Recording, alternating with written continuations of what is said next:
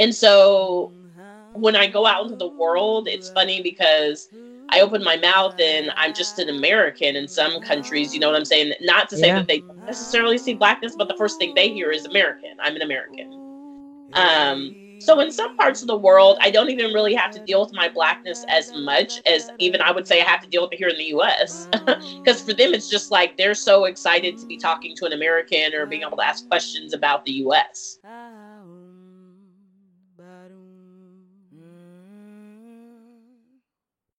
Doom da da da da da doom da da da da da da doom da da da da da doom. From somewhere around the world, welcome to the Black Women Travel Podcast. Hi, my name is Wanda Duncan, and I'm so glad you're joining me as we explore the paths of Black women who've made travel a large part of their lives. Welcome to the show. Doom da da da da da doom da da da da do do da da da da da doom. Can you please tell us what your name is, where you're from, your current location, and the name of your business? My name is Moni Boyce. I currently live in Suffolk, Virginia. I grew up a military brat, so the question, like, where am I from, is always one of those where I like pause to figure out where I want to say. Yeah. But you consider Los Angeles home. It's where I went to college and where I spent 16 years of my life. So out of the 39 years I've been alive, it's the longest place I lived. And so I consider that home. The name of my business, well, there's two technically. One is my travel blog, which is called She Wanders the Globe. And then I am also a romance author of contemporary and paranormal romance. So then it's just my name. I write under my own name, Moni Boyce. Work. Okay, so I met you through the Black Women Digital Nomad Entrepreneurs Group on Facebook. Yes. And when I started looking around at Miss Moni, ma'am, you are booked and busy for real, and I'm so extremely excited. So I wrote some notes down, and one of the largest notes is hair. Yes. I know everybody. It's funny. I remember last year I went to the TravelCon conference. And it was funny because I had been telling people, I was like, oh, just look for the black chick with the fro. And I don't think, and it was funny because I almost got braids right before that, but thank God I didn't, because it was literally how most people knew me. And it was funny because everybody was like, I would meet people and they're like, how do you know everybody here? And I was like, no, it's not that. I was like, I did a lot of talking in the forums beforehand. And because I introduced myself as the black chick with the fro, everybody knew my name. So it was actually kind of a good networking tool / calling card, having the big hair, because everybody already knew me even before I got to the event. So it was actually quite great, that actually. So yeah, I actually haven't even been natural, I want to say, for maybe the last 5 years. Yes, because I stalked you. So Yes. So I used to do the creamy crack back in the day, like about 5 years ago, and then decided to go natural. I didn't do a big chop like a lot of people do. I actually, which I kind of wish I had done, because it was literally torture for a year and a half, having like the in between and then trying to figure out what to do.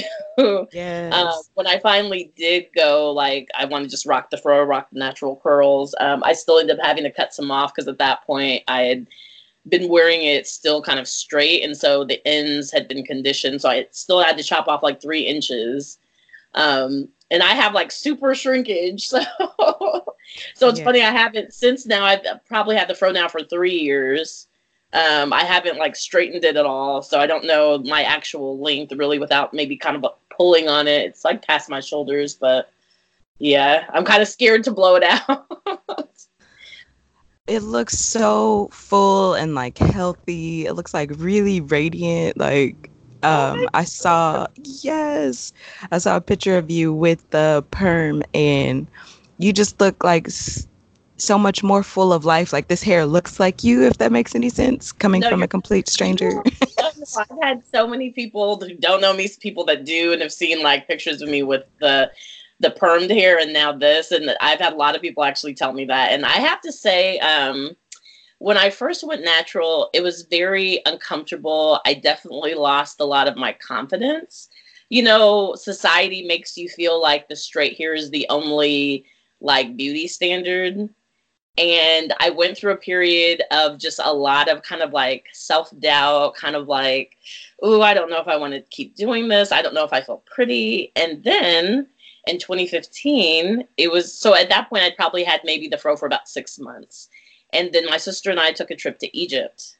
And when I say that that trip gave me life, and gave me so much confidence in my hair and Black beauty, it was amazing because so many people there. I mean, I still have this one picture that's like probably one of my favorites that I ended up taking with like 15 Egyptian schoolgirls that like mobbed us when we went to this temple, they were just so in love with our hair and they wanted pictures with us. And it was funny because there's like these Asian tourists and other people around. And I think they thought that we were famous. So after they got a picture, then everybody wanted pictures with us. But for the schoolgirls, it was literally because of our hair. You know, they were all wearing kind of like the hijabs and things like that. And, you know, so they were like hair covered. And there we are walking around, both me and I'm a twin. So there's two of us then looking like with big fros walking around this temple. And so it was really, that really gave me a love. I came back with a love of self, a love of, you know, my natural beauty that, you know, you grow up, and especially working in an industry like film where it's so much about the facade and what you look like. It was so nice to have that, people everywhere. And I mean, not just even the women, even the men, you know, would stop us and be like, oh my God, I love your hair. And it was just like this thing that just like, it's like God knew what I needed. So it was the in America, in California specifically, when you grew your hair out, you said the first 6 months it felt really uncomfortable. You lost your self-confidence. And then you and your twin took that trip. And what was it, the affirmations of others that helped you to see what other people saw? A little bit, because it's hard not to live in Los Angeles. Like, I'll use that as a case, not just so much the US, but it's hard to live in Los Angeles and not have a sense of like looks or what people think is beautiful and that kind of thing. Even though for me, you know, I worked 16 years on the other side of the camera. I was not an actress. I was producer and like production coordinator and things like that. There's still, you know, standards. You walk around Los Angeles, most of these people, you know, work out like 24/7, eat like super duper healthy. And, you know, and I'm not like a size 2. And then here I am rocking my fro. And it was, you know, you start to have a lot of insecurities, especially living your life for the first 30 some odd years, you know, with the, you know, what people consider, you know, beautiful, the straight hair, you know, and then I go to the, you know what, for lack of better words, kinky, coily, or whatever you want to call it, my natural hair. And, you know, most people, you know, you never know what people are thinking because they're never really, most people aren't going to say that out of their mouth. And then again, I work in an industry where it's predominantly white and I'm usually the only, you know, so you just never know. And there's, you know, that bit of insecurity that creeps in because everywhere you look and everything, every magazine you pick up tells you what's beautiful. And even if you've never felt that way before, when you make a major change like that, especially for a Black woman, our hair is very sacred to us. Yes. So when you make such a huge change, you know, for a while I was very insecure about it. I mean, I probably didn't show it on the outside because I'm very good at covering up things. But inside I was very insecure about it. So when you got back to the States, I was like, this is me. Hello. It was literally like a complete change. And I think it was just one of those things where I don't know how to describe it really. It was kind of like kicking myself in the butt a little bit. Like, why do you've never really cared what other people thought before? Why now? And so I just had to kind of embrace like myself again a little bit more and just remember like, you know, that this was about me. It wasn't about somebody thinking, you know, that I looked cute or anything like that, but about what I wanted and what made me feel comfortable. And this makes me feel comfortable. And did your sister go natural the same time as you? My sister's such a copycat. listen, Well, I mean, like literally, because y'all are twins. So I so don't know who was first, but yeah, literally, like I was the first one. I will say we actually did do this one kind of together. But normally in the past, when it comes to hair, my sister really copies me every single time. And if she ever listens to this, Desi, you know I'm telling the truth. Anybody that knows us will say because when we were like in high school, I remember I chopped off all my hair. Then she was like, "Oh, you look cute. I'm going to do the same thing." She chopped off all her hair. rude. Yes. And then I colored my hair at one point when we were like, maybe like, I want to say like a little bit before I actually decided to go natural. And then she saw the color and was like, "Oh, I like that." And then got the same exact color. I was, yes. My friends literally had to be like, "Okay, I think you just have to let it go." And I'm like, "You guys aren't the ones that have to walk around like anybody else." We share a face. Basically. You don't have to walk around with somebody copying your every move. But no, now it's kind of nice. I mean, we both have froze, and so it's funny when we take pictures together, people see us together. Because I don't always see it like as a twin. Of course, people think I'm crazy when I say that, but I don't like look at her and instantly see myself. So it's not till I sometimes see us in photos that I'm like, wow, we really do look alike. Because you're not identical, correct?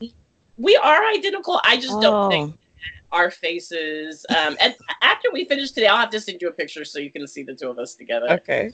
But I don't know. For me, it's like I don't look at her and see myself unless I'm looking at pictures where we might have had our hair alike, or I know we have like very similar mannerisms when we laugh. Like even my mom sometimes when she talks to us on the phone can still get us mixed up because our voices are very similar and our laugh is very similar. Okay. So speaking of hair, though, I noticed that hello, Amazon top-selling author, Miss Moni. Thank you. Your main character, Willow, in your paranormal series, Awakened, also has natural hair, much like yours. Yes. That was a conscious, yeah.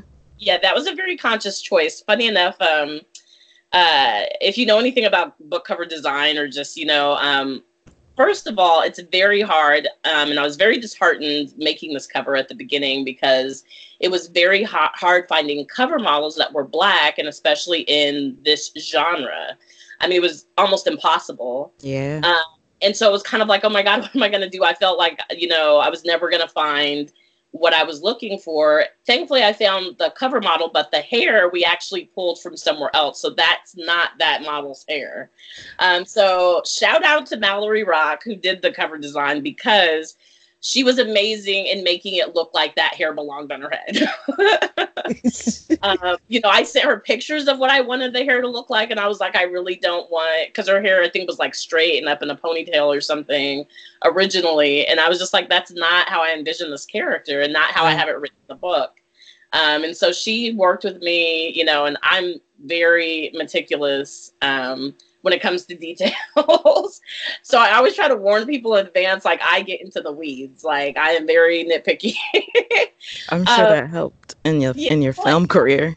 Yeah. Oh yeah, exactly. I mean, as a producer, I had to be about the details. And so I'm still about the details when it comes to creating my books. And so she was very great to work with and got me exactly what I wanted. So yeah, no, that was a conscious effort, only because too, I just feel like, even sometimes when we do see Black women on the cover, and again, nothing wrong with having straight hair because I had it for a long time, but I want us to embrace our natural and what God gave us. You know what I'm saying? So I wanted people to see this girl on this cover and be like, oh my God, she's got, natural hair, because I think natural hair is beautiful. I mean, I think Black hair, period, is beautiful, whether you decide to put a weave in it, put a wig on it, put braids in it, whatever. Our hair is so versatile that I wanted to be able to just show that, because you don't often get a chance to see that on the cover of a book. Most of the time, it's still kind of like, wavy and straight. But I wanted to show the natural curls. And so this genre of writing, it is specifically, is it sci-fi? It's so funny. It's there are so many subgenres in romance, and like the overall term, there's like 3 major categories, and then it starts getting into really specific, like more niche markets than that. But essentially, you have, when it comes to this area, you've got sci-fi, paranormal, and urban fantasy. Okay. And then from there, like I said, it devolves even further into like, it might be shifters, it might be wizards, and whatever. There's so many. I think last time I checked, Amazon has something like 50 plus subgenres with underneath all of those that you like get into. And so it's one of those things where you just have to be very good with keywords in your blurbs and really like what you're trying to sell to people. Because they're really, but really the book could be lumped into like all of those. But normally I say paranormal. Okay. But some people might say, oh, it's urban fantasy. And, it's just one of those things where it's kind of interchangeable. Right. And so in Awakened, this is your second novel, correct? Yes. The main character, Willow, is an oracle. So like the only authors I'm familiar with their work is maybe Octavia Butler. Yes. And there are some others that just aren't coming to mind right now. No, that's cool. There are so many people out there, trust me. It's hard to keep track of, like, because there's so many great authors that write, in so many genres. And Octavia Butler certainly is, like the pinnacle of like sci-fi, urban fantasy, and all of that. And there's some really great people that have since come along, like I believe Leslie Penelope. I think I'm saying the name right. I had the pleasure of meeting her at RWA last year, and her writing is phenomenal. She writes in that same genre, the urban fantasy sci-fi, and has been doing extremely well. Mm-hmm. But yeah, there are a lot of great writers in that category, and I definitely don't claim to be on the level of either of them. I'm definitely just getting started in this genre. It was one of those things because like the first book was contemporary romance. And then I had this idea for this paranormal that I wanted to turn into a series in my head because of my film background. It's like a TV show running through my head, so that's kind of how I wrote it. In terms of like short scenes and just the dialogue, like moving on, like it's not, there's not a lot of like breathing room. Okay, so it's fast paced like that. Okay. Yes. So Willow is an oracle. Can you talk a little bit about that? Like, what does it mean for you to write her as an oracle? What does being an oracle mean to you?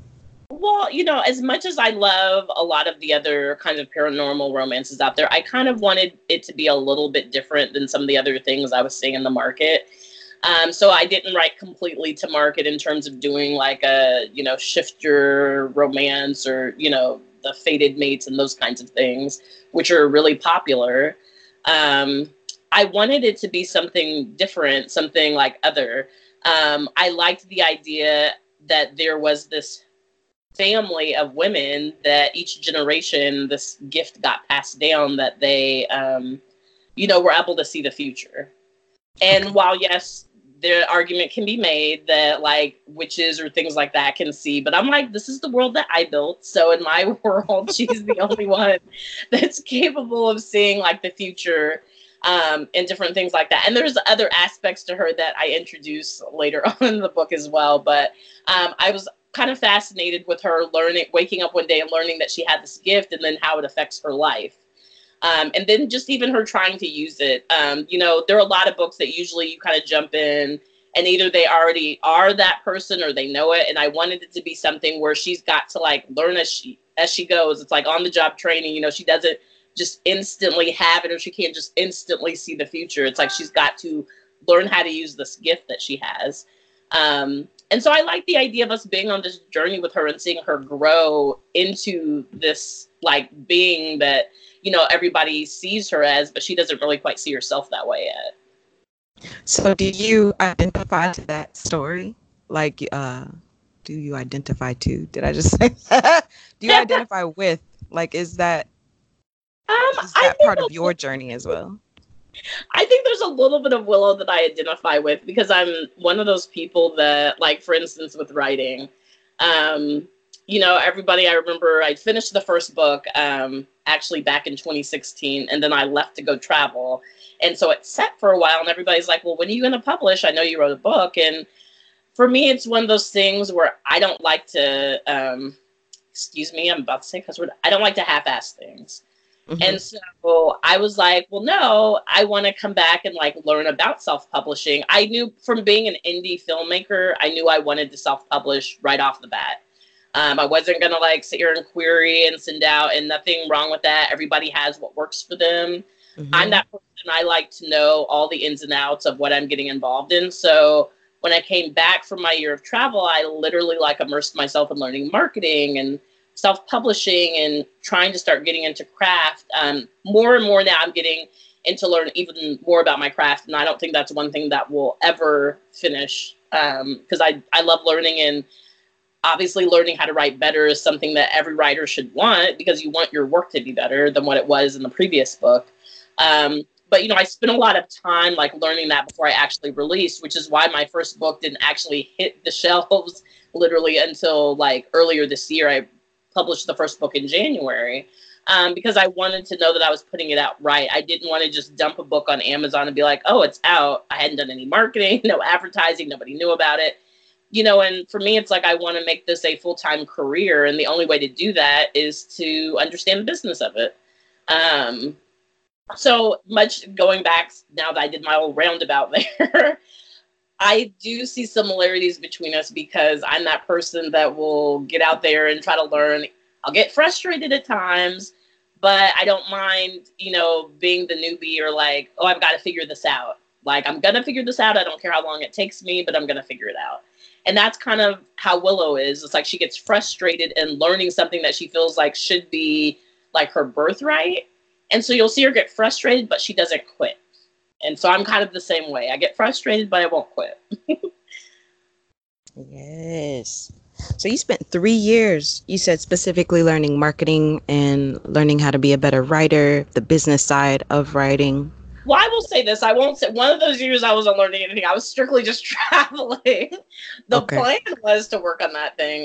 But literally, like, I left Los Angeles in June of 2016 to, I'd sold everything I owned, and I left to go travel for a year full time.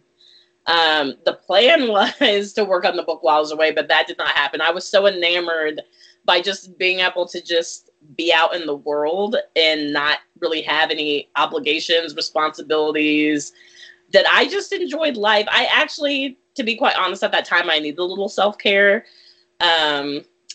I had a business that, like, I closed after 5 years. I had gotten divorced within the last 5 years. And then the film industry is just an industry that doesn't love you back. It is constant work. Usually you're working anywhere from 12 to 18 hours a day. And as a producer or a coordinator, you're usually not even getting a break. So I was usually going back and forth between film-related productions or events. And anybody who's ever worked events will tell you that literally there's not like a day off. So most of the time I was working like for up to 6 months at a time, literally without a break. And then between jobs, I would usually go take a month off and go somewhere and then come back and get right back into it. So having a full year where I got to just take care of myself was amazing. Wow, that sounds like extremely intense. Yes. So you did grow up with a military family, correct? Yes, I did. So you were used to being all around the States, or did you also travel internationally as a family? Yeah, we traveled. We lived over in Germany from the time I was 2 till I was 8 years old. And, even when we lived over there, I remember traveling to places like Belgium, and we went to Paris. So my whole family, we're all travelers. So that's been ingrained in me since growing up that way in a family where, you knew like, every 2 years, possibly you could move. Thankfully for us, it was usually like every 4 to 6 we moved. So Germany was someplace I lived as a child, and then mostly it was the States. I was born in California, moved to Austin, Texas, then Germany, then to Abilene, Texas, then Virginia was where I spent half of middle school and all of high school before I left here to go to Los Angeles to attend the University of Southern California. Okay. And so as someone who had travel as already kind of a part of your life every, you said 4 to 6 years, how did you see travel as self-care then? It so was. You were, mm-hmm. I'm sorry. Go ahead. Finish. I'm sorry. No, you're fine. Go ahead. Travel for me, especially when I took before I took the full year off, travel was a way for me to just like unwind. So usually after a job, my twin sister is usually my travel buddy. So usually her and I would start scheduling like months in advance when I knew I was going to be done with a project, like where we wanted to go, because we knew we were going to want to spend like a month away. And so we would start planning and buying tickets and paying for pieces here and there and everything like that. And for me, it was just a way to kind of decompress after a job, because I mean, it can be very stressful. Especially in film, you're dealing with a lot of personalities. You can't always say what you want to say. Your time's not your own.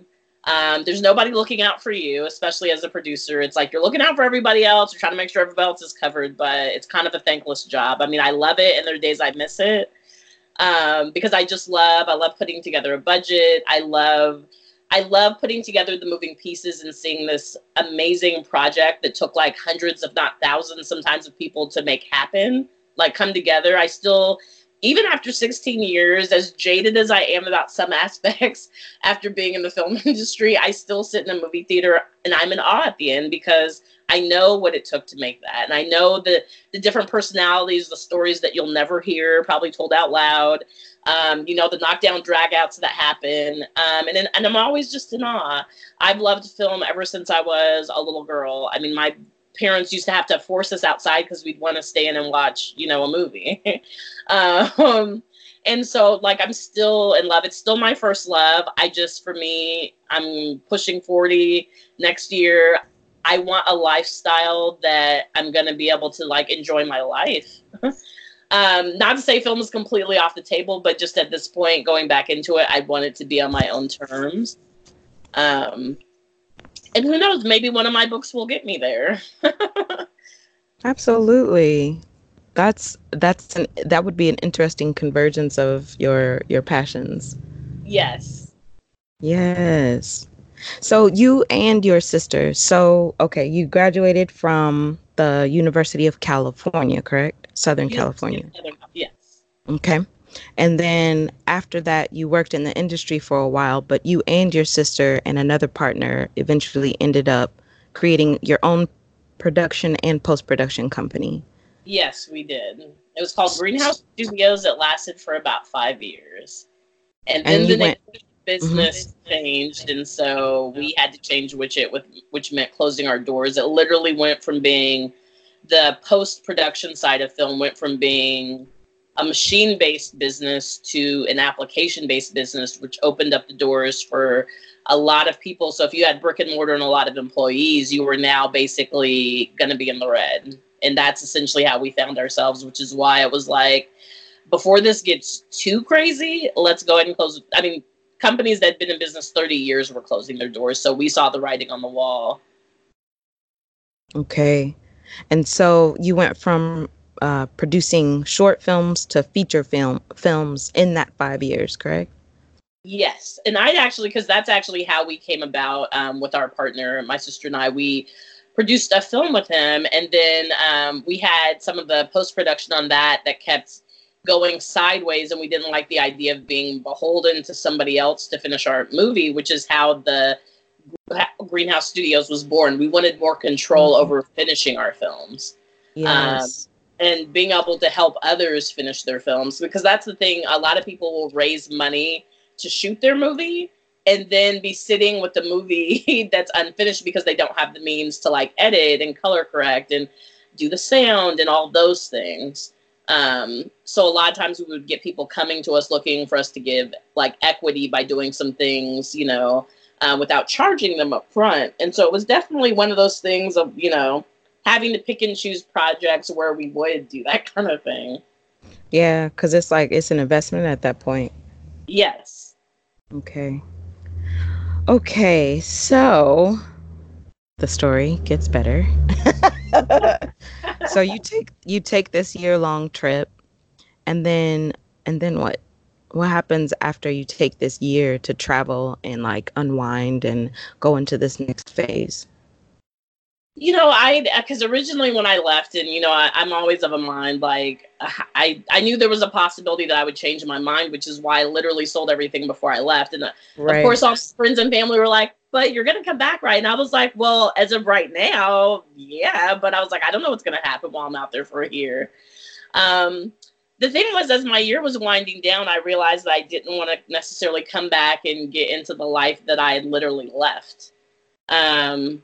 I didn't want to come back and jump right into film, jump right back into a life that wasn't taking care of me. So I decided I wanted to write more. Actually, while I was gone, what I had started doing was ghostwriting. So I was ghostwriting novels for other people. That's how I was making some of my money while I was traveling. And I realized that I actually wanted to focus on starting a writing career under my own name. So I called up my parents and I was like, well, I'm about to this trip is about to be over soon. And I was broke and I wanted to focus on writing. And I was just like, if I go back to LA, I'll have to be working in the industry to be able to afford to live in LA without needing a gazillion roommates. And again, that would mean 16, 18-hour days. It was like, when would I write if that was the case? So, like I said, called to my parents and was like, hey, is it okay if I come home for a little while because I want to focus on, learning more about this? And I was like, and I need time, so they were amenable to having me. Partly, that was because obviously they hadn't seen me in a year. And, for the last 16 years, I'd lived on the West Coast where it was I would literally see them maybe for a week at Thanksgiving, maybe a week at Christmas. And occasionally they might come there or I come here for, depending what was going on. But, I didn't see them regularly. So they were all for me coming home. So I literally sat at my computer, paying and taking different courses.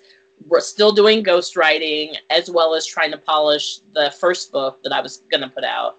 But just really learning and gleaning everything I could about writing and marketing. And so that's where I literally became a hermit. I think I was home for a little while and some of my friends were like, I didn't even know you were back in Virginia. I was like, that's because I've literally been sitting in front of a computer for months. I'm in school. I can't play. Sorry. Yeah, no, it was literally eat, sleep, breathe, learning how to do this because I'm that person. If I'm going to do it, I want to do it right and I want to do it well. And so for me, it was very important to learn, it's I knew the first book, I didn't have a reader base yet. So it was what do I need to do to get people interested? What do I need to, so I was just really immersing myself in that. I wanted to be successful, and like I said, I want to get to a point where I'm oh, I don't have any other side hustle, books are it. And so I just recently, 2 months ago, finished with my last ghostwriting client. So I'm not doing ghostwriting at all anymore. I'm just purely focusing on my own writing. And so that feels good to be able to do that. I'm thankful ghostwriting paid very well for, the last, almost 2 years for me. But, and it's not so much wanting to see, my own name so much in writing. But the thing is, it's I'm a storyteller. I like telling stories and I, have a laundry list full of them that I want to write. And when you're constantly having to write somebody else's story and you don't get to do your own, it was the same in film. As a producer, I'm helping somebody else tell their stories. It's no, I want to tell my own. Yes. I found it funny. I looked on your travel site, shewanderstheglobe.com, and I saw you had the frequently asked questions, and your very first question was, how do you pay for travel? You said that people were asking you so much. Girl, let me just put this on my website because Well, Y'all because, are in my pockets. yeah, especially when you travel and you're in other countries, like a lot of people in other countries assume that just like all Americans are wealthy. And I'm like, well, we're not. When I left, because I'd sold everything and then I obviously had savings, I was able to not work for like the first 6 months of traveling. And the thing is, and even like I would talk to people back here, like other Americans I'd meet on the road while traveling, and they think the same thing. And I'm like, no. I'm like, you have to understand. I was like, the US dollar, when you exchange it in most other countries, the exchange rate is amazing. So like, say if I'm in Thailand, like I have friends who live in Thailand, you can live like a king on the US dollar in Thailand. So it's all about managing your money properly and visiting the right spots so that you can travel for longer, I feel like. Not to say like, I obviously hit up some places that were a little bit more expensive when we were in Europe, but I just didn't live there. Because there were a lot of places that I would make like a home base. Like for instance, when I first came into Europe and we were leaving the US, we stayed in Prague for 3 months. So Prague was my home base. And then I was able to travel to like Italy, Hungary, and a lot of other places, but Prague was cheap. And so like I could keep a place there and still hop around without it, breaking my pocket. Yes. So for me, it was just about like managing my money well so that I could travel longer. So like I said, for the first 6 months, I was okay. After that, I knew at 6 months, like I would need to have something going on that would then start to contribute to my income. Now, like right now, I don't travel as much as I would like, only because I am so focused on the writing. But like, I just recently hit Toronto for a week. My sister and I did our birthday up there. Yeah, and then like I have some other trips planned, like both domestic and international, for later this year. And part of it's just I know the sites to use and look on. I'm always looking for a deal, because whether I have the money or not doesn't mean I necessarily want to spend like, top dollar for it. So I'm always looking for the deal. I obviously always get my miles, like whether I'm staying someplace, I'm like, oh, you got miles for that? So I always get my miles. That's one thing I'll tell people. Like sometimes somebody's like, what do I get you as a gift? Give me some miles. Buy me some miles. Because for me, it's like, some people like, they like, things like, I know plenty of people that, they love shoes, they love purses. I'm not that girl. I'm like, where's that $100 going to get me? Where is that, whatever, where can that take me? So for me, it's all about where can I go? So yeah, I mean, I just budget and I plan for it. Right now that has to work around my writing schedule, because I have myself on a deadline to get the next books in the series done. So, after I do a writing conference in July, then I'll head to Los Angeles for a little bit to visit some friends. And then I already have a Mexico trip planned for December. But then I'm trying to fit in some other things in between that. So no, I love to travel. That's like my life right now. So for me, I'm more of a minimalist these days. Like I don't need a big, space to live or whatever, because most of the time I'm just writing and then I want to be somewhere else. So your travel style, it sounds like you tend to move from home base to home base and then explore from your home base. Yes, I do. I've done some of every type of travel, short term, like the quick trips, like literally one I will say that I wouldn't do again. Like I remember 2015, my sister and I did a month of travel, or it might have been more like 3.5 weeks, but we hit so many places that it was very exhausting. We did Egypt. Let's see, it was Morocco, Egypt, Jordan, Dubai, and then 2 days of Moscow. And we did that in, like I said, 3.5, 4 weeks. It was exhausting. I wouldn't do that again. There's too many places to see in too little time. Because as you know, from traveling internationally, so much of the time spent in airports and on a plane, like, it's just a lot, and it takes a toll on you after a while, when you're just going, and there's no minute to take a break. And we're very much the type, like, at that trip, we were squeezing like everything in. So by the time we hit Dubai, we were exhausted. I think I saw a little bit of Dubai and then spent part of the time in the hotel room. I was so tired. Yes, sleep. How was Dubai, girl? I don't know. I was asleep. Yeah, I mean, I think like one of the days I just don't even think I left the hotel room. I was exhausted. So that's one of those places I want to get back to, because I don't think I saw as much as I would have liked to of Dubai. I was just really tired. Yeah, I think that most of the ladies I talk to are like a little bit slower. Yeah. So that's why I said, like, for me these days, I'm kind of like, I feel like I want to go to a place and like just chill, like see some things, but not feel like I got to get it all in. Because that trip, that trip definitely made us like, we're never doing this again. Like, why did we do this to ourselves? Exactly. It's like having too much of a good thing, like a big old thing of ice cream, but you have to like finish it. And it's like, why? Yeah. This used to be enjoyable. Like, why is this work right now?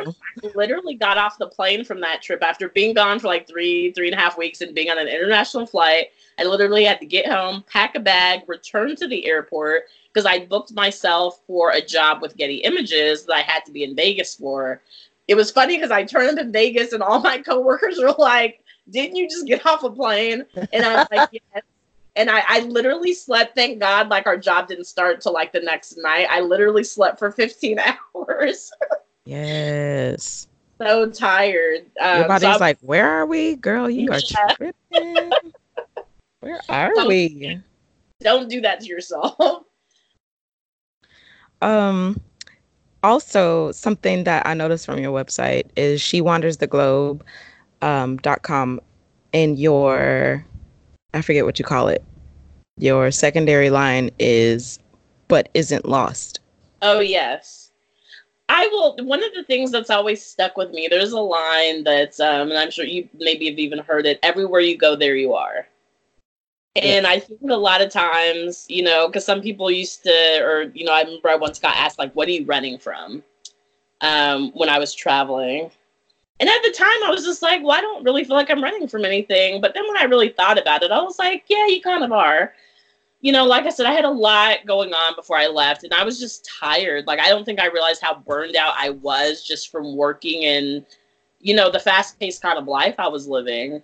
And I would say not so much that I was trying to escape that, but it was nice to have this total difference than what I'd had for the last like 16 years. But I also had to remind myself that just because I was on this trip didn't mean that whatever like I wasn't trying to deal with or not trying to face, that it was just going to go away. And so I think sometimes we have to remind ourselves that, you know, that's why that line kind of stuck with me, but isn't lost, because it's like, I know myself. And I know there, you know, no matter how glamorous it might look on Instagram or what we say, you know, and that kind of thing, we still have our own issues and problems that we're dealing with too. The thing is, though, I'm not lost in that. I'm not, you know, I'm enjoying my life, but I'm also a realist. And so there was something that I liked about that line of, you know, not being lost. Because I think a lot of times people think that you travel, and especially when you travel as much as I do, or even some other people that I've met, people always assume that there's something that you're trying to get away from, or, you know, whatever. And it's like, no. I was like, you know, not everybody wants the same kind of life. It's like, yes, do I want to be married and have kids? Yes. But I want that on my terms. I want to be able to still travel and take my kids traveling and see the world. I don't feel like I have to like this settled down, and I use quotes around it because everybody makes it seem like you have to go have this regular 9 to 5, like live in the White House, you know, the house with white picket fence, have 2.5 kids. And there's nothing wrong with that, but everybody doesn't want it at a certain time in their life. They don't want it in a certain order, and they certainly don't feel like it has to be this, you know, this thing of like, I've got to live in the suburbs, drive the minivan, and do it this way. I can still have a marriage, have the 2.5 kids, and decide that we're going to traipse the world the rest of our lives. So for me, it was that. It's like not trying to conform to what everybody else thinks that your life should be. Absolutely. Moni? Yeah, I'm sorry. I'm still here. I picked up my drink. I'm sorry. Oh, just making sure. That's fine. Is it a drink or like a drink? Oh, no. I don't drink alcohol at all. It's just lemonade. All right. if you say so. Yeah. Notice the disappointment in my voice. Oh, I know. Like, I just, like, when I worked with the Getty Images, all my coworkers knew I didn't drink. And so they were always trying. And I'm just like, you guys, I just don't. I was like, you've seen me enough at like 4 a.m. when we're out, and like how loopy I can get. I really don't need anything else to like help that.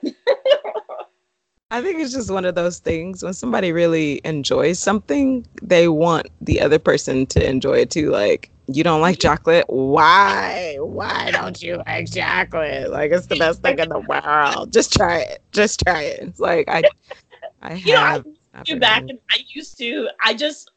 Then it was like I drunk because everybody else was drinking and I still didn't like it. So it was just like, why am I doing this? Of course, you know, I always get that you don't drink for the taste. I do. So if I don't like it, I don't want. Like, my whole family's like wine drinkers. They all love wine. I hate the taste. Yeah, I don't. Trust me, they all think I'm crazy. No, it's the thing. Like, nobody likes alcohol. Nobody starts out liking it. It's just you drink it so much, I guess you acquire a taste for it. Like, beer is disgusting. Like, there's one thing like I never like. It's that. So like, if you don't take yourself through that phase, The other thing for me is that I've always been kind of that a little bit of a type A personality. So I don't like. I already, you know, it was hard enough coming to terms with the fact that I don't control anything. So for me, it's like the one thing that I can control is myself, which is another reason that I don't like alcohol, because I don't like not having control over myself. Mm-hmm. So that's another reason for me that I don't. So does traveling not faze you? Because there's so much of the journey that's completely it's funny out of your grasp. I say the same thing, and I was like, you know, I actually kind of love the chaos and the craziness that comes with traveling. I mean, you know, I've been in airports where it's like all of a sudden it's like the flight gets canceled or it's like severely delayed and people are like going bananas around me. And I'm sitting back like, well, let me get my iPad out and catch up on this Netflix show. Like I said, I have come to terms with the fact that I don't control anything like that. You know, I was able to come to terms with that in my 20s. So now it's just kind of like, well, okay, there's nothing I can do about it. So sitting here ranting and raving and getting upset about it isn't going to change it. And that's one of the things that I do love about traveling is it definitely does teach you to just have patience and tolerance and things like that. Because, I mean, there's so much, like you said, that you don't control. Most of the time, you don't even speak the language. So you just kind of have to go with the flow a little bit. And so, you know, I definitely learned like that sometimes it's like, you know, you just have to roll with it. It may not be what you want or what you hoped for, but I'm also have always been a firm believer in things are what you make them. And so if I go into it kicking and screaming, I'm going to have a miserable time. If I just accept it, then something like amazing usually is bound to happen. And I've had plenty of those experiences where I just went with it and like then had this killer story to tell later. So now I'm just kind of like, yeah, it's going to be what it's going to be. No, you're not. You're like, yeah, I'm going to make some money off of this and tell this story. That's what you're doing, ma'am. Yeah. Let's be clear. Let's be clear about your end game. But that kind of speaks to, again, in my stalking, you have 2 tattoos. So that ideology kind of ties in with your tattoos. You want to share with the class? Well, I have to say that for pretty much my whole life, I was always one of those people that was very resistant to tattoos. Mm-hmm. People would probably tell you, like, I was like little Miss Goody Two Shoes. Like, I mean, like I told you, I don't drink. Like, I've never even smoked weed. Mm-hmm. So for a lot of people, it's very surprising when they heard that I was thinking about getting tattoos. The thing, part of it was one of them started out like after having been divorced for a little while because my divorce initially wasn't something I wanted. And so it took me some time to really like get through that part of my life. And so I wanted something to kind of be able to remember to tell myself about like kind of coming out the other side of it. And just, you know, it was funny because I felt like once I got divorced, I'd never met so many other divorcees in my life.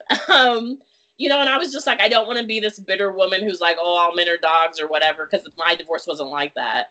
I was just like, I still believe in the institution of marriage. I'm a hopeless romantic. I still very much want to fall in love and like, have a family, have kids and all that. But I realized that, it's still not an easy thing to deal with, and especially when it wasn't something that I wanted in the first place. But after coming through it, I was just like, I want something to remind myself. So when I have another trial or something else that's, very, hard, that I can endure it, that I can get through it. And so the first one, that's kind of what that symbolizes for me, is that no matter what happens, there's always hope on the other side of it. So what does your tattoo read specifically, please? So it reads... Please do not tell me you forgot. Are you looking at your shoulder? I'm like, it's getting flowers bloom, so does hope. So does hope. Ma'am. Yeah, so all right. So it's like that's kind of that reminder that, there's always hope. On the other side of whatever you're going through, there's hope. Because I know sometimes it's easy to get bogged down to the thing that you're dealing with. And it's, when you're going through it, you can hear all the, whatever in the world from other people, but you have to know that there's hope on the other side. And so I remember somebody else who's kind of going through something similar recently. And I'm like, listen, I'm going to tell you, the phrase fake it till you make it is not a joke. I was like, sometimes you got to wake up with the tears, wipe them out of your eyes, and tell yourself that you're going to be happy that day. I literally would put Post-its on my mirror like, you're going to be happy today. I would cry like all the way to work, get out of my car and go inside. Because at that point in time, I was running a business. I couldn't afford to like not be there. And, I didn't tell very many people at first or whatever. And it was funny because I remember like a couple of years later, the girl that had been my assistant, we'd been pretty good friends or whatever, but she was like, oh my God, she was like, I have to tell you, she was like, around the time that you got divorced, she's like, I remember you pulling into the parking lot, because we had like this big window in the break room that looked out on the parking lot. She was like, you pulled in and she's like, you were crying so horribly. I was about to go downstairs and see if you were okay. She's like, you wiped your face, came upstairs, and it was like nothing had ever happened. She's like, you went through your whole day. And she's like, because at the time, like nobody but my sister, my business partner, knew that I was getting a divorce or whatever. And she's like, I just have to say, she's like, you were one of the strongest people I know, because she's like, I don't think with what you were dealing with, I could have come in day after day and just like, and for me, it was just one of those things where I was just like, I can't, I didn't feel like and for lack of a better phrase, or like, I'm not trying to be, but for whatever reason, I always think like, I can't afford to be the white woman that sits at home and just like, wallows in her misery and tears and whatever. I'm like, I had a business to run. I had bills to pay. Like I said, I literally would wake up, cry all the way to work, dry my face, go into work, cry on the way home, probably cry myself to sleep, and then wake up and do it all over again. Because it's just like, at that point in time, I did not have there wasn't somebody who's going to come in and be like, okay, you just drop out of life.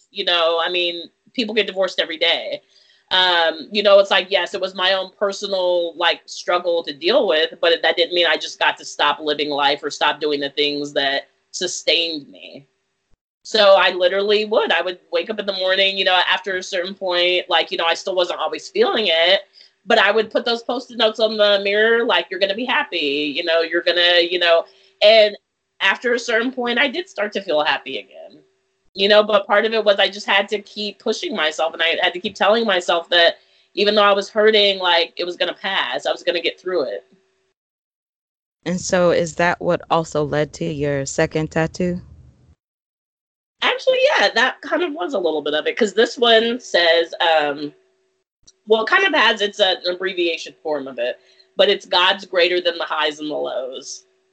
So for me, God's very important and a big part of my life. So that one meant a really big deal to me, because without him, I'm pretty sure I wouldn't have gotten through the divorce as well as I did. It's funny because certain people that like know me now and didn't know me like before, when they hear that I'm divorced, I've gotten more than once, you don't seem like somebody who's been divorced. And I don't take it like, I'm going to think about it because I know what they're talking about, because I've met those women, I call them the bitter Bettys, because they're just so bitter by whatever the relationship did to them that they're just not even like living anymore. They're so eaten up by like their hate and their anger and, you know, and I was just like, I'm not going to be that person, because I met a lot of those women when I was going through, and I refused to be that, because I'm like, I still love life. I still like men. They're not, you know, I was like, whatever happened was between him and I, and, you know, it didn't ruin every other man for me. But, you know, I met a lot of women like that, and I was like, I don't want to be that. So I get a lot of people that say that, and like I said, I don't take offense, because I kind of know what they're talking about, because like I said, I've seen it.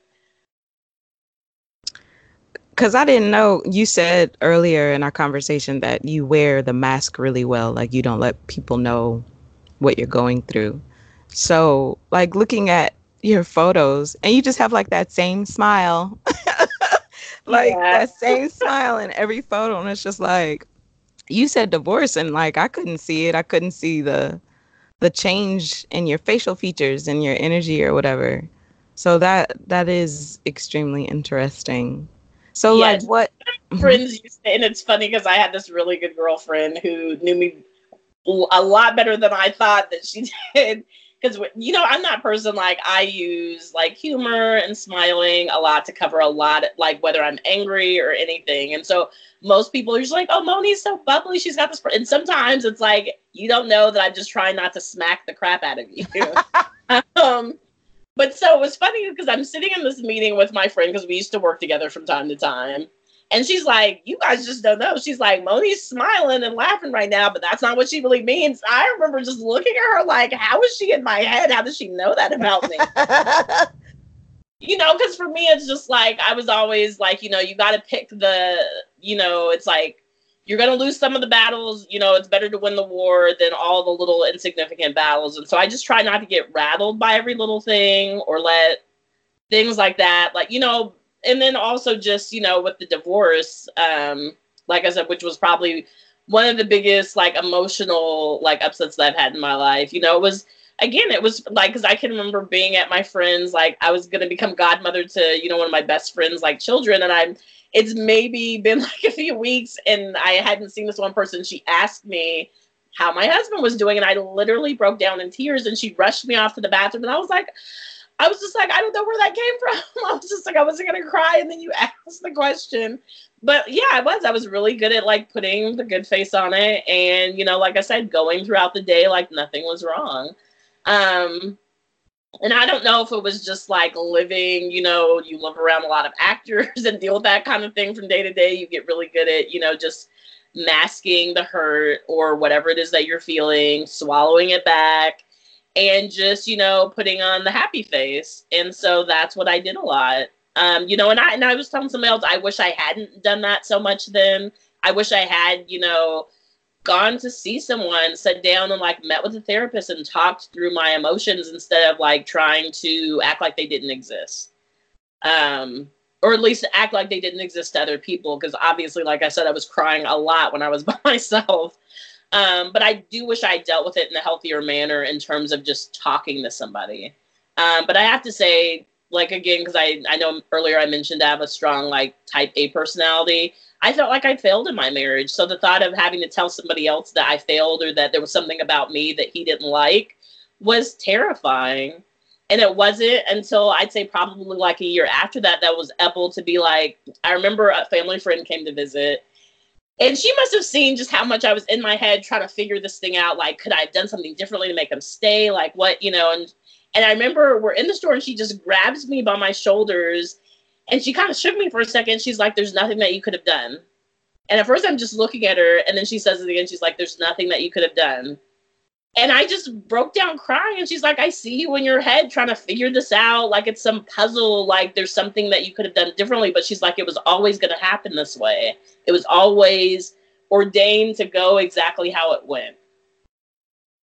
And after that, when I really started, like, okay, I've got to live with what my life is now. Like, how do I pick this up and make myself a whole person again? And not just let me put on a smile and go through the motions.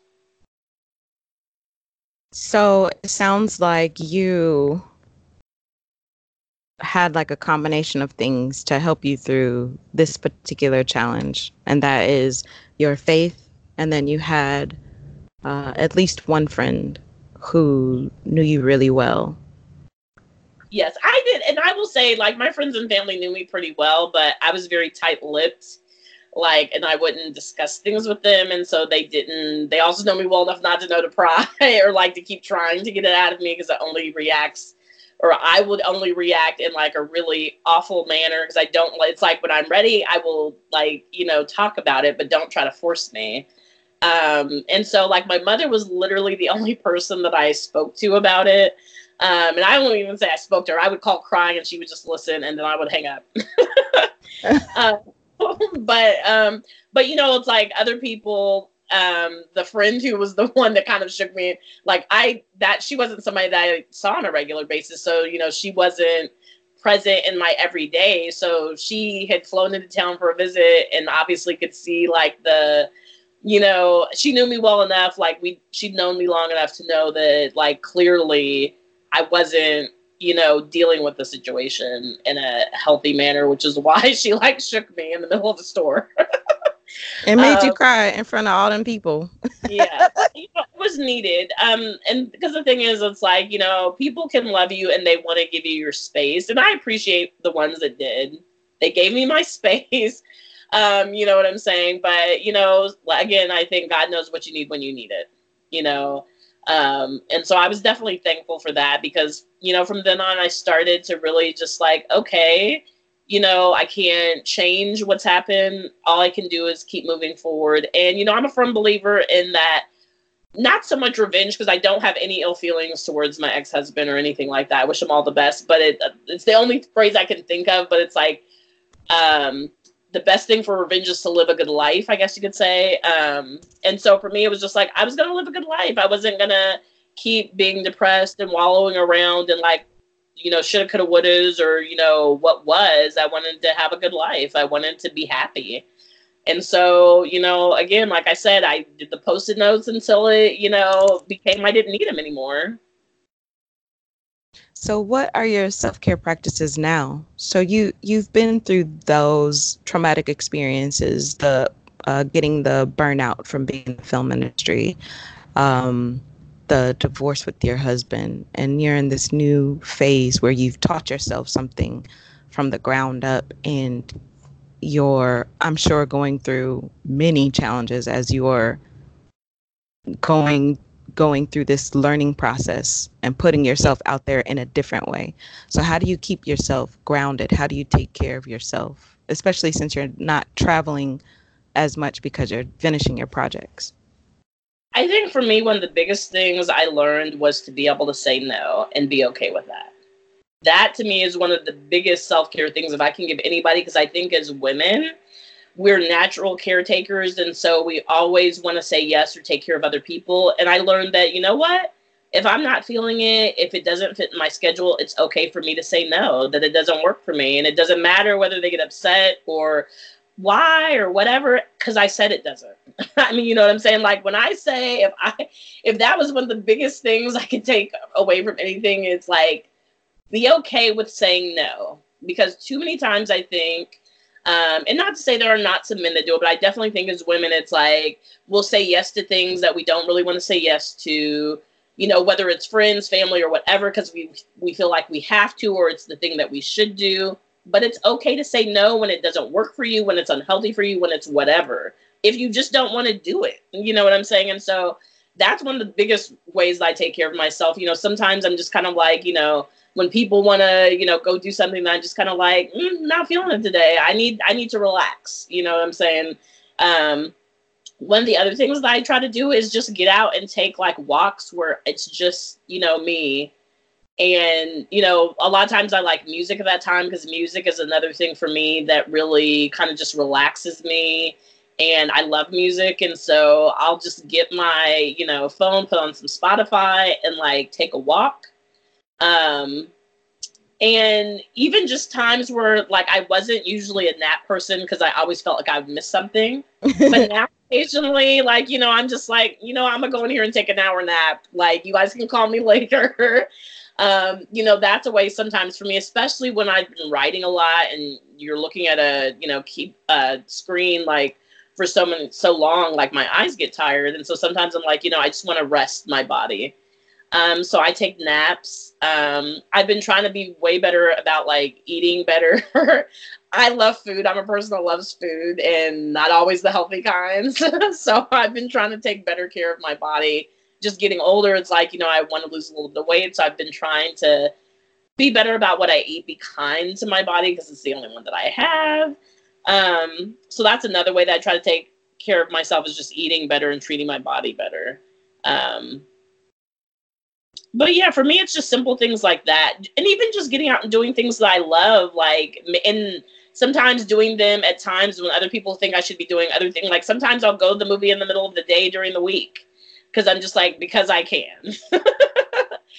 Because again, I love movies. And so that for me is like always a nice thing to kind of just go and relax and veg out. I'm like, oh, I'm just going to watch this movie for 2 hours and like, not even think about anything. Yeah. So sometimes I like doing that at unexpected times, not like because it's a weekend and it's 9:00 at night or something like that. Sometimes I'm like, you know what? It's 12:00 on a Monday. I'm going to a movie because I want to and I need to. Exactly. So it sounds like, Oh no, I was just going to say, sometimes I feel like you just have to treat yourself. It doesn't matter what's going on or what somebody else thinks, feels, believes, but it's just something that you need. And I think you should, I try to, when my body says do something, I've been like, okay, I'm going to do that because that's what it's telling me that I need right now. So it sounds like you've just been finding or indulging in ways of being with yourself and the things that move you. Yes. It's funny because it's like, obviously I'm getting at a certain age. I'll be 40 next year. I just turned 39, 2 weeks ago. And, obviously it's like, I really would like to have a kid, and I try not to listen to that, what the world says, or like my biological clock is ticking. Because what I don't want to do, obviously having had already one divorce, I'm just like, I don't want to rush myself into another relationship. I want a relationship and I want to, be married again, but I also don't want to do it just because I'm in a rush. So yeah. So, I've just been trying to learn to like love myself and, just enjoy being single. Because I think we, as women, again, it's like, society is like, oh, when are you going to get, I still get asked now, and I'm just like, why do you care so much about my life? But it's like, when I'm good and ready and I find the right person, the one thing I will say is, divorce and things like that gives you the beauty of hindsight. You know what you will and won't put up with on the next time around. So it's like, I get people that are interested, but then it's like they like, they'll say something and I'm just like, oh yeah, and you just lost it for me. At this point in my life, I'm just like, I'm a grown ass woman. I know what I want and I know what I don't want, and I know what I will and won't put up with, and that kind of thing, and what I'm worth. And so it's like, if somebody can't meet me there, if somebody's not willing to give the 110% I know I am, then you are not about this life with me. And so, I just, when it's going to happen, it's going to happen. I don't want to force it because I don't want to then later on down the road be in another situation like I was already in, and find myself. And not to say that I could do everything right and it's going to, it could happen. But I don't want to give it any cause to not work out the second time around. So I'm just going to like, God, you know what I want. And, I'm not getting any younger. But, I try not to worry so much about like, keep looking at my watch like, ooh, when am I gonna, just, it's when it's right and that right person comes along, I'm gonna know. Right now, that person hasn't come along that I see fitting with what I see my life as. So at this point, I'm not willing to make any sacrifices or like, oh, okay, like, I guess I'll just take that. No, I'm not settling.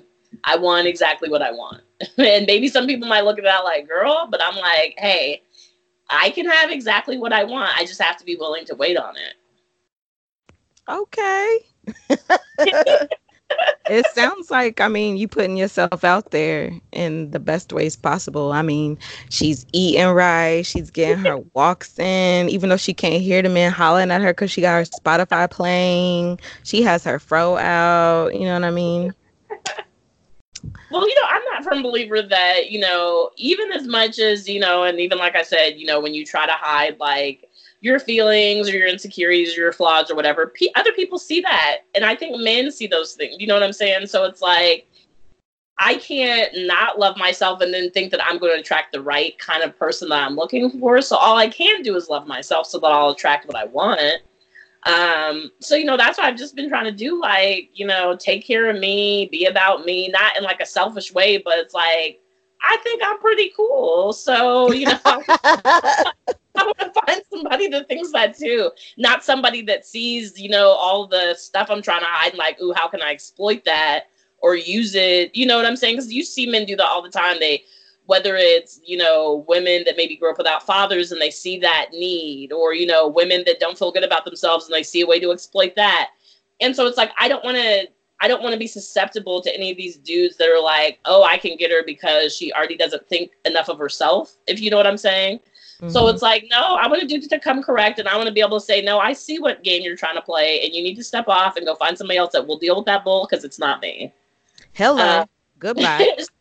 Exactly. So you know what I'm saying? I'm just like, I'm not a girl anymore. I'm not a child. I'm a grown woman, and I need a grown man who is ready to walk that life with me. And so, you know, I'm just trying to be ready for that, because, you know, we all come with a little bit of baggage. There's no getting around that, especially at this age. I have no idea what you're talking about.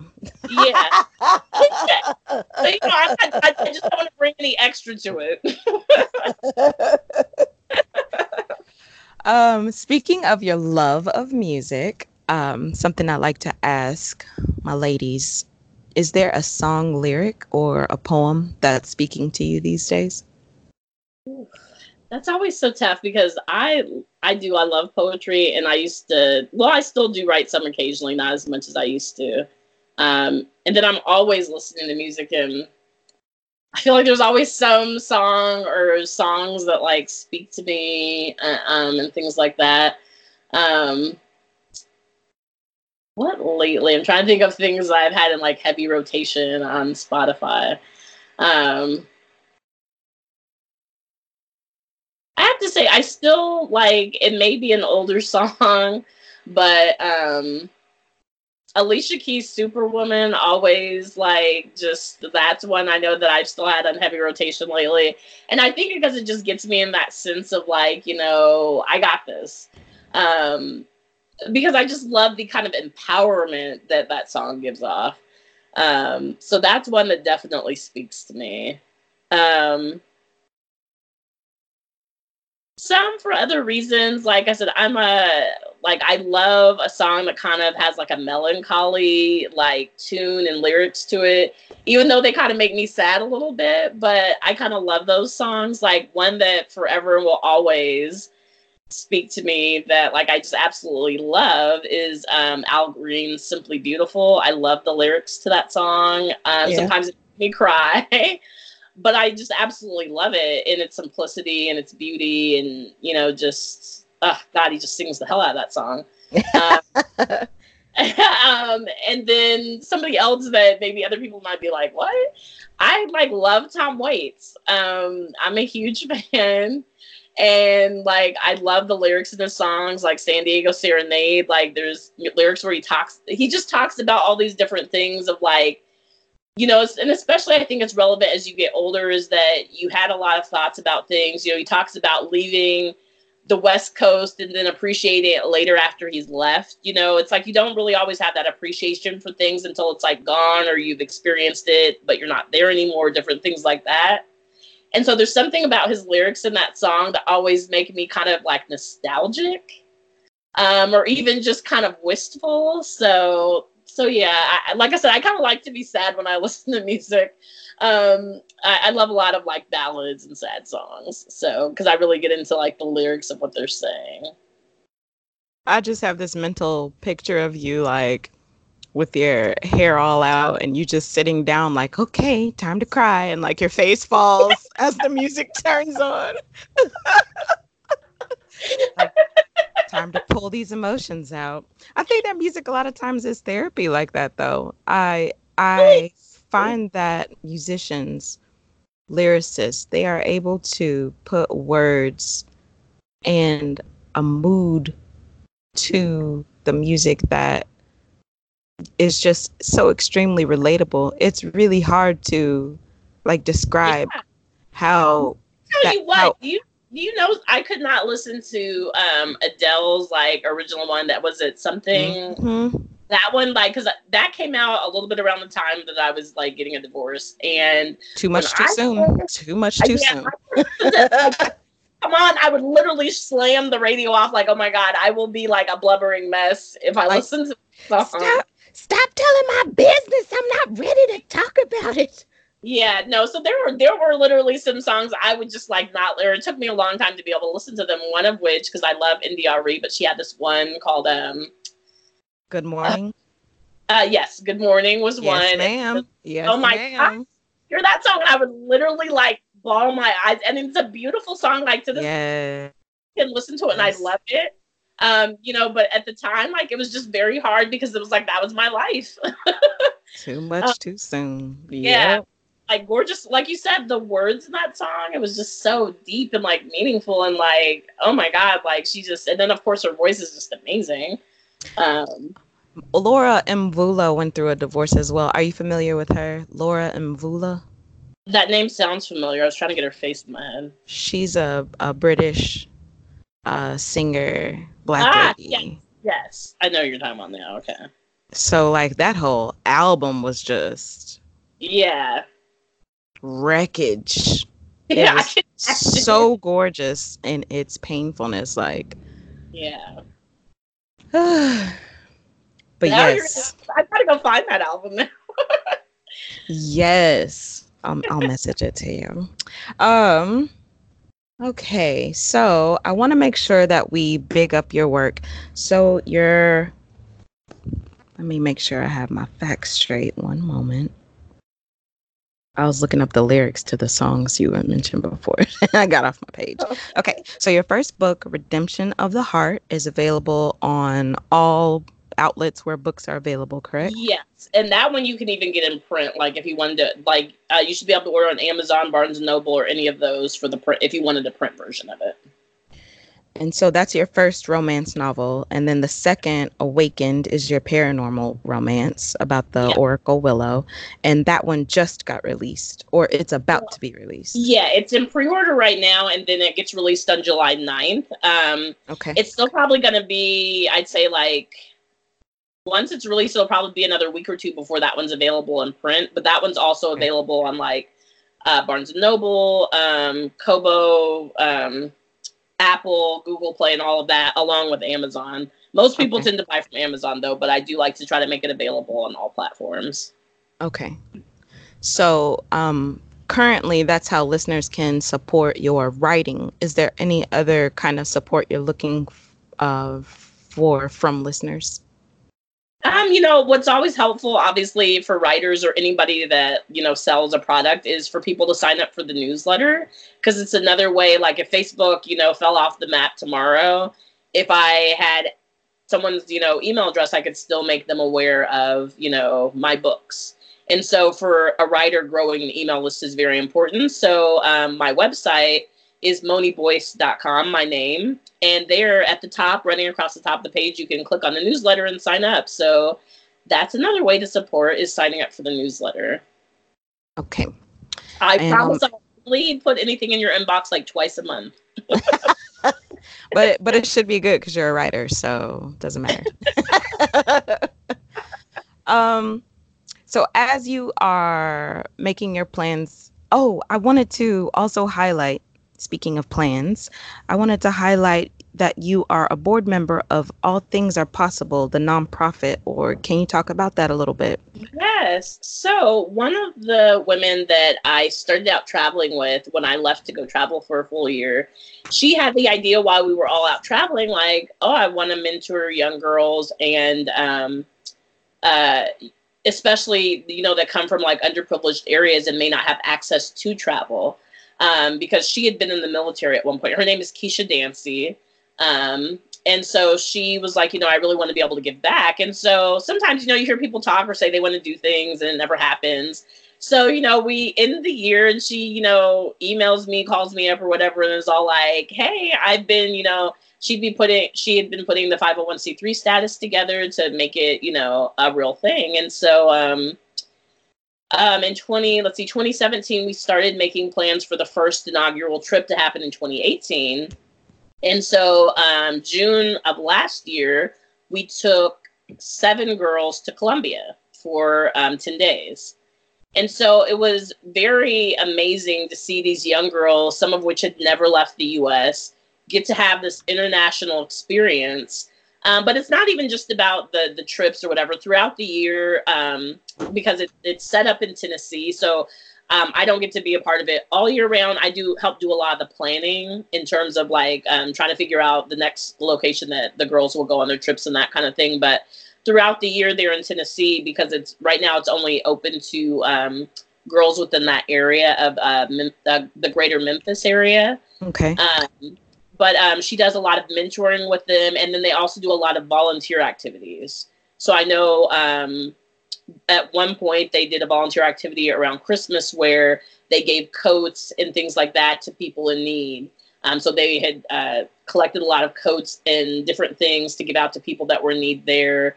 They volunteered with different organizations. And so it's a really good mentorship opportunity for these girls to get involved. Like, it helps them with their schoolwork. They learn about leadership, about being, an empowered woman.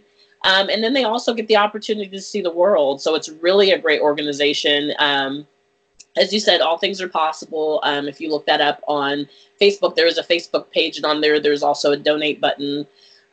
If you want to donate and help. Because the thing is, the organization usually pays for half of the girls' expenses to go on these trips, and then they have to do some fundraising throughout the year. So they have a little bit of skin in the game, so it's not just like given to them.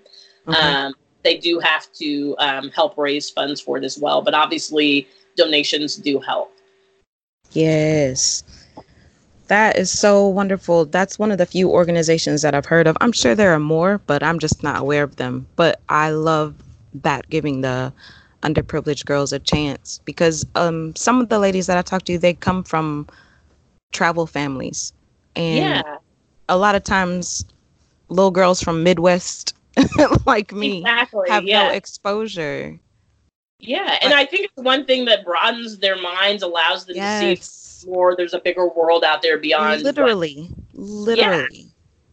And so that's what I loved about it, because, and it's like, because I've done other projects with like underprivileged youth. I remember going to Chicago like years ago, and I remember trying to do this class where we were like building the story, and I'm like, tell me some places where the story would take place.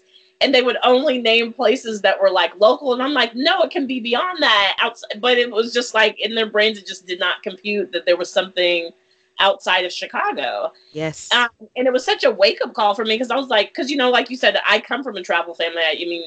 Being in a military family, you see so many parts of the world at some point. And so for me, it was so like mind boggling that they couldn't, but it's just like, everybody has their different experiences in life. And so that shapes us. And so I want to see it start happening younger. You see a lot of times with the white kids where it's like, whether through school or their parents having the means, that they get to experience things like, younger. And I want to see that for, black and brown kids as well, that it's like, no, you don't have to wait till you get older. No, you don't have to, that there is a world now that you can go see. And that's what I love about this organization, is that it gives them that opportunity to see things now and not it just be a wish or a hope. And so that's why I love what she's doing, and that she like has stuck to it. It's not easy setting up, a nonprofit, and she's gone through a lot. I think right now she's even taking grant writing courses, so she can start being better about being able to go after more money and things like that. And so she's really dedicated to this. Like, I love her so much. She's like such an exceptional woman, because that can be like a full-time thing within itself. And there's so much of her own money that she's put in to make sure that these girls have this wonderful experience. And so it really is a great organization.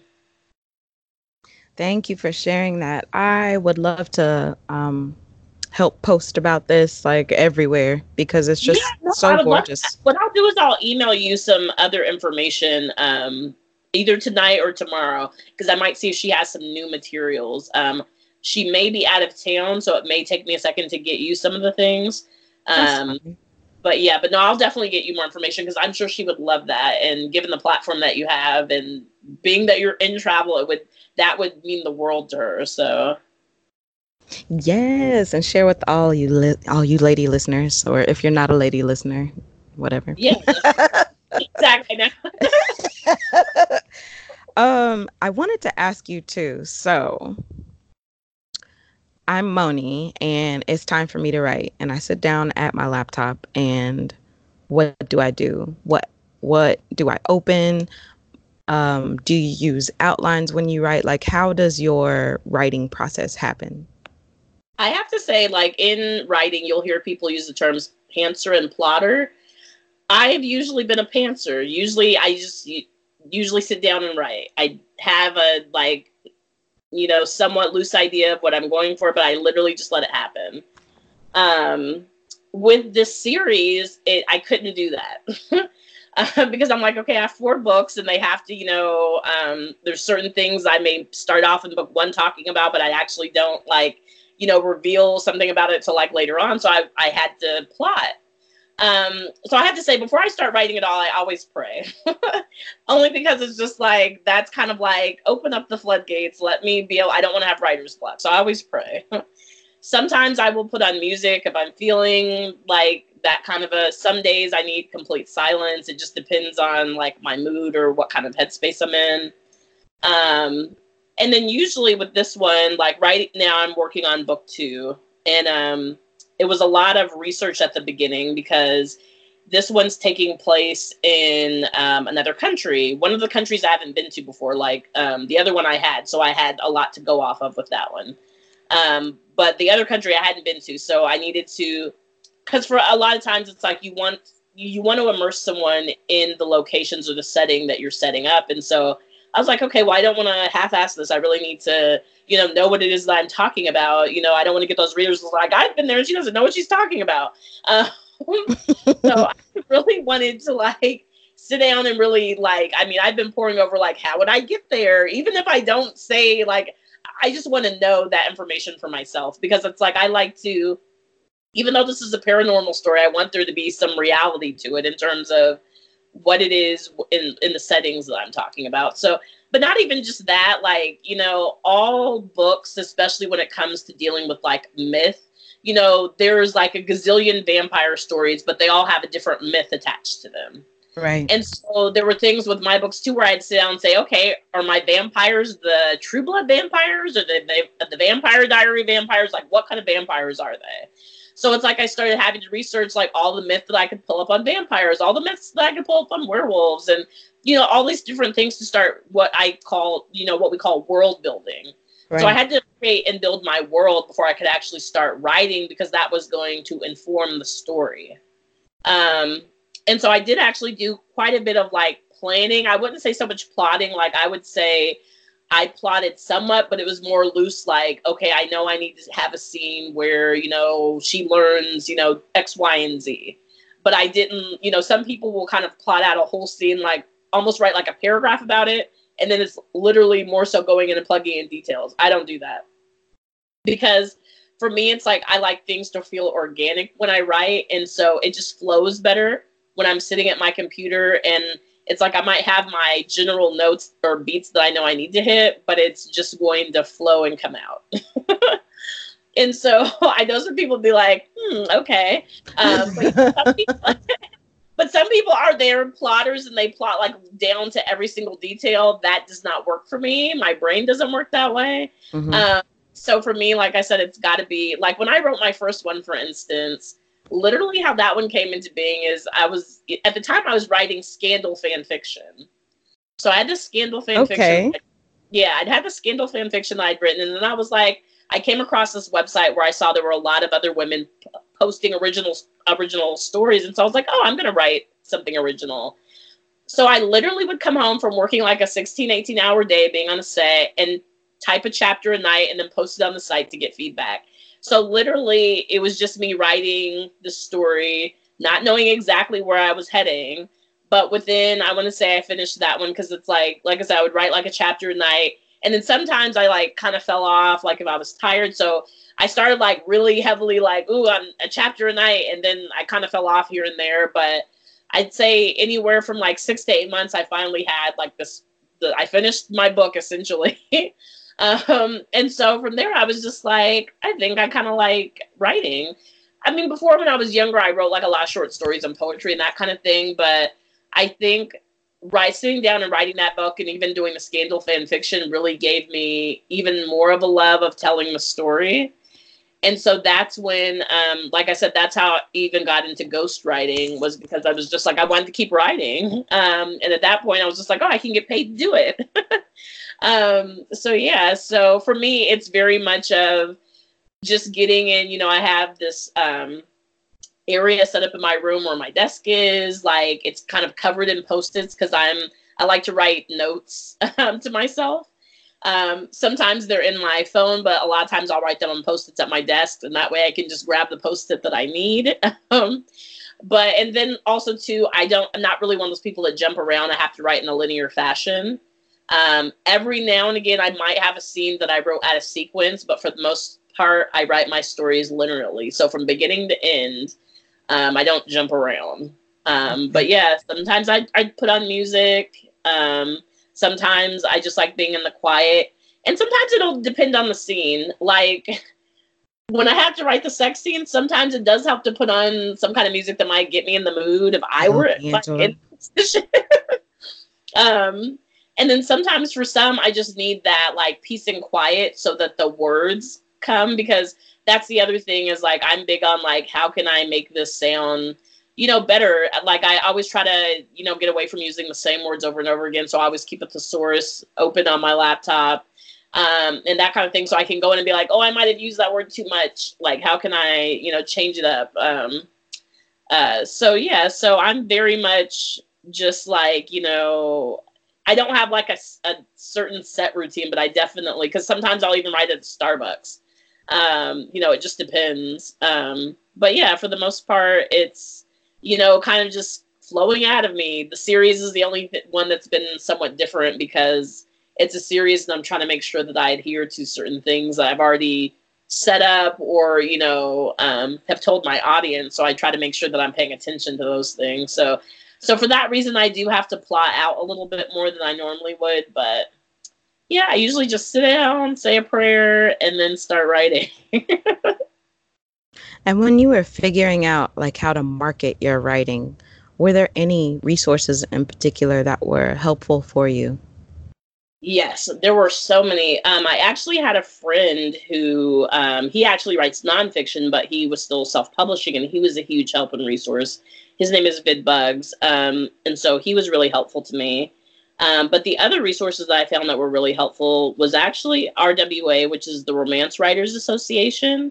They have a lot of great like webinars that they offer when you're a member, as well as each state usually has a few chapters. So I'm part of the Virginia chapter here, and I usually go to the once monthly meetings. But then again, we also do sometimes webinars where it's just online if you want to take part. And it can be anywhere from things about craft, like how to write better. Sometimes it's about, you know, writing as a business and how to, you know, make writing more of a career and a business than just, you know, you're just writing and that kind of thing. So that's been helpful. There's lots of online sites. Like I follow a lot of bloggers like David Gaughran, the Writing Gals. There's a lot of great Facebook groups too that are completely free and full of resources and people that are very knowledgeable, like 20 Books to 50K, the Indie Cover Project. Also there's a great one, the Black Women's Writers Group for romance. That's a really good one. Bran is like the initials, so I think I'm getting some of those out of order. But there's so many, like Facebook, if you put in like writing groups, like there's so many great ones where you're going to find people just willing to share, you know, especially if it's like you don't necessarily have the means or the money to pay for, because some courses can, like right now I'm in the Mark Dawson's Ads for Authors course that's teaching me how to be better with doing like Facebook ads and Amazon ads and BookBub ads because, you know, unfortunately, that is the nature of any business. You've got to pay for marketing and advertising to be successful. And so it's the same with books. Like, I've got to pay for those ads to reach a wider audience. So I wanted to know how to do them better. So Mark Dawson's another really good one, especially when you're talking about how to market your book. But then there's also just great books on craft. And even ones that, like, for me, I already kind of knew about from being in film that were screenwriters, like Lou Hunter's screenwriting book. You've got Script. Was it Save the Cat? There's so many, like, great ones that I haven't even gotten yet. Because for me, it's like, I'm always trying to make my writing better. And so I'm always looking for, like, what's the next thing? Who's the next person that I can buy a course from or whatever? And I always feel it's an investment in myself and what I'm trying to do, because I don't feel like people get to be like these, you know, we want to call them overnight successes, but you don't know all the things that went on in the background or, you know, behind the scenes that they were doing to get there. It wasn't a fluke. It wasn't, you know, it was hard work. It was investing in themselves and that kind of thing. And so for me, it's like, I don't mind spending the money if it means that I'm going to be better, you know, or learn something more and that kind of thing. Because again, my name and my brand is my business. And so for me, it's like, I want to be a brand and a business that people want to keep buying books from. And the only way that's going to happen is if I invest in myself and learn more and be better. So. Absolutely. Absolutely. So right now you are trying to hunker down to finish your books. Do you see yourself being able to write and travel in the future? Oh, yes. That's my plan in 2020, is to basically be on the road while I'm writing. Right now, because it's like this year, I told myself I was going to use 2019 to kind of be more stable in terms of like not moving around or going on too many trips, so that I could really fine tune things, because I think that you can tell yourself you know it all, or you know, different things like that, or like I'm ready for something and you might not be. And I wanted to be a little bit more stable in my writing business before I like started really jumping around or was going to be somewhere else for a longer period of time. Because I know they say, was it 2 weeks, something becomes a habit. I feel like, you know, this is a whole lifestyle change, and I wanted to be able to go like travel again long term and not feel like, oh, I'm going on vacation. I wanted to feel like, no, this is my life. And so I still have to write while I'm away. And it was really helpful because in Toronto, I actually did that. The last day I was there, I didn't do any sightseeing. I just literally sat in my Airbnb and wrote. And so it's been a lot of like discipline to be like, if I'm going to do this the rest of my life, if I want this to be how I make my money and hopefully make like 6-7 figures doing it, then I have to be disciplined to actually, because the thing is, your readers expect, you know, books at a certain time. And so right now with my series, they're coming out with like in a month of each other. So I'm like, I have a series to write, which is supposed to take me through October. So it's literally putting out almost like a book a month, which is what a lot of writers do who are full time. And so hopefully by the end of the year, I will have 5 books that are out once I complete the series. And then I'll probably take a slight break before I jump into the next thing. But the thing is, you know, you're trying to stay current and relevant with your readers. So it's like and then also the more books you have out, the more money you're making if you're doing it right. So for me, it's like building, you know, a good backlist of books that I have to market, even when I'm still putting something new out, because I want to be drawing an income from those as well. So does your current way of making money writing, that's going to impact how you travel? Because before you're just used to being like a pure tourist, right? Yes. Or you like lived somewhere so you could travel at ease. Yes. Part of it's like just what I liked about traveling for the full year was that like I stayed in locations longer. It gave me like a home base. Like right now I'm back to kind of like, oh, I'm going somewhere for a week and I'm coming back.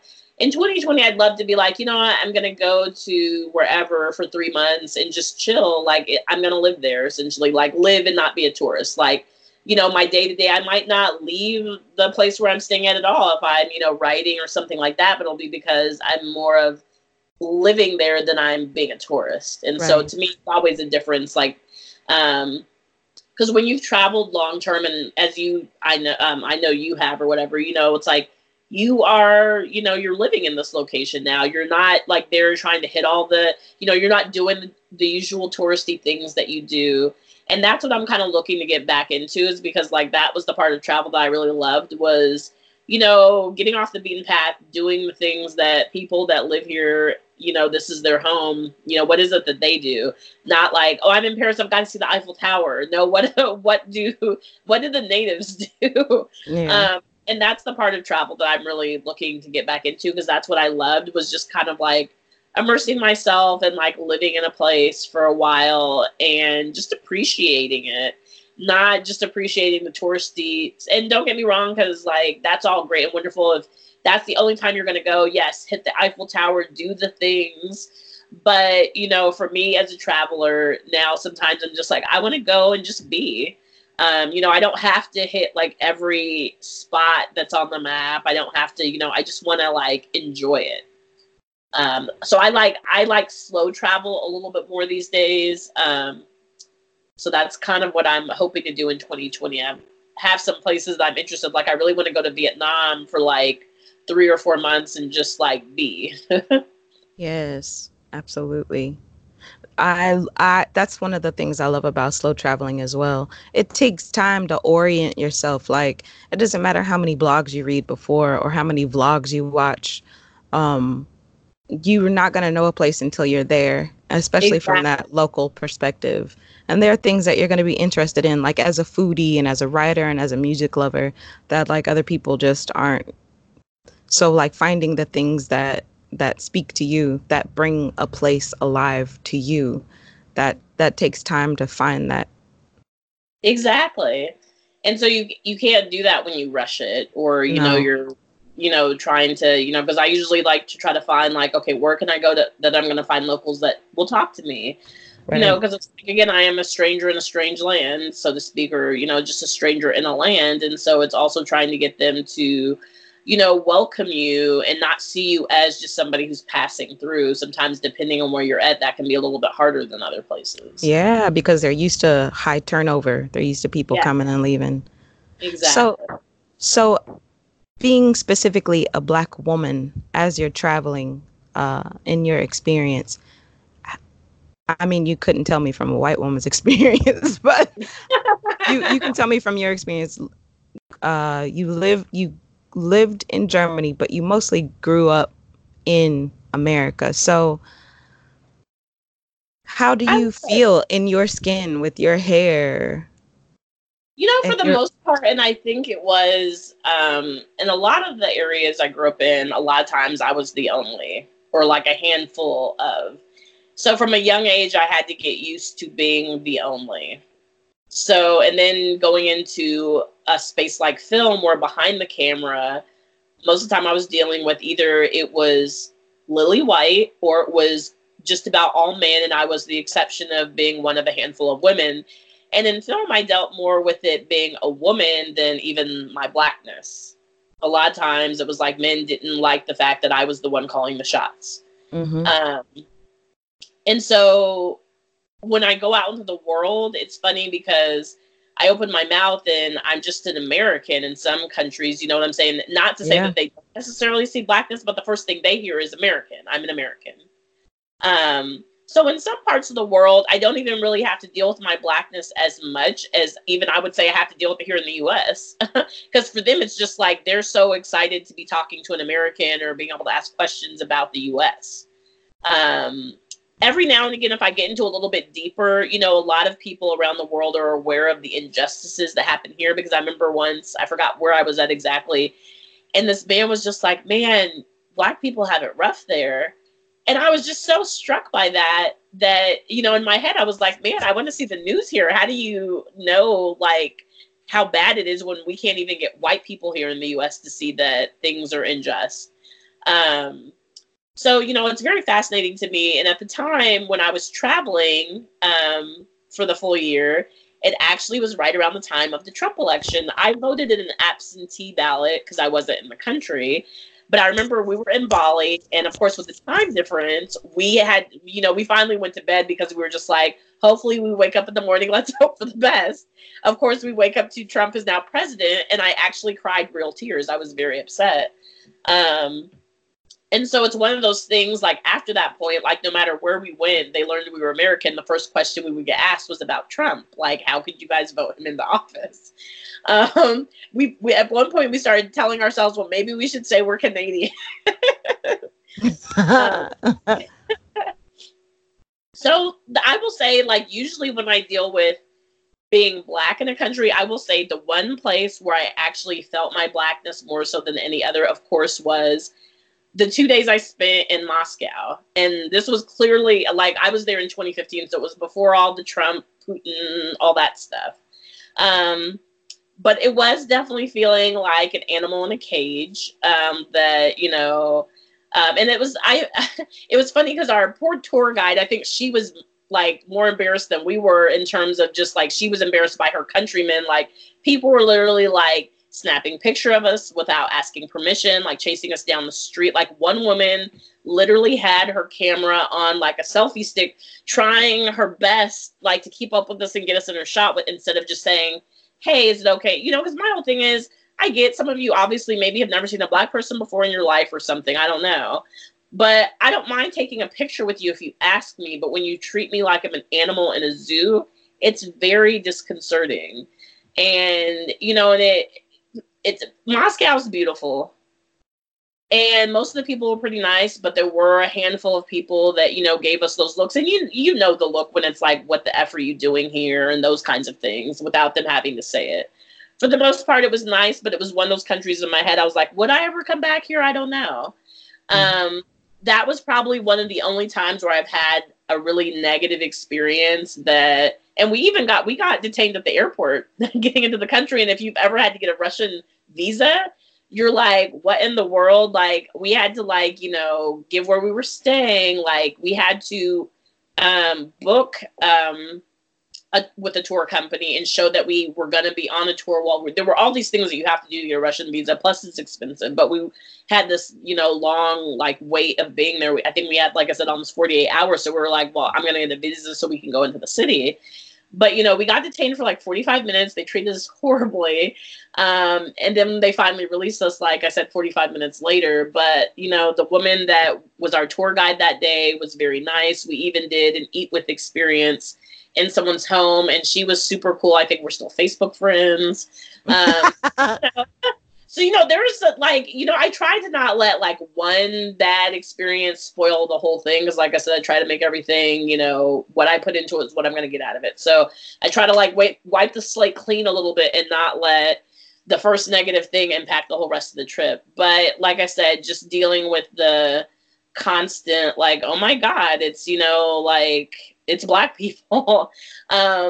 That was, it wears on you a little bit. And of course, with us having big froze, I'm sure did not, like, you made us even stand out even further. And I will say, and actually, I will say that is one thing I love about traveling is my hair, because I can't tell you how many pictures I've taken with people, especially traveling through Asian countries. Like in Malaysia, I remember we were at the I Love Kuala Lumpur sign. I love KL and everything. And there was this group of, I want to say, Japanese tourists that got off the bus. And we must have taken a picture with like 23 different people. And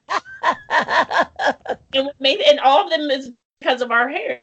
And it was funny because at one point it was just me and my friend Rita traveling together. And Rita's completely bald. Like, she has no hair. So it's like me with all the hair and then her with no hair. And they just got the biggest kick out of that. So we would take pictures with people. And I love that. It gets people talking to you. It's a great conversation starter.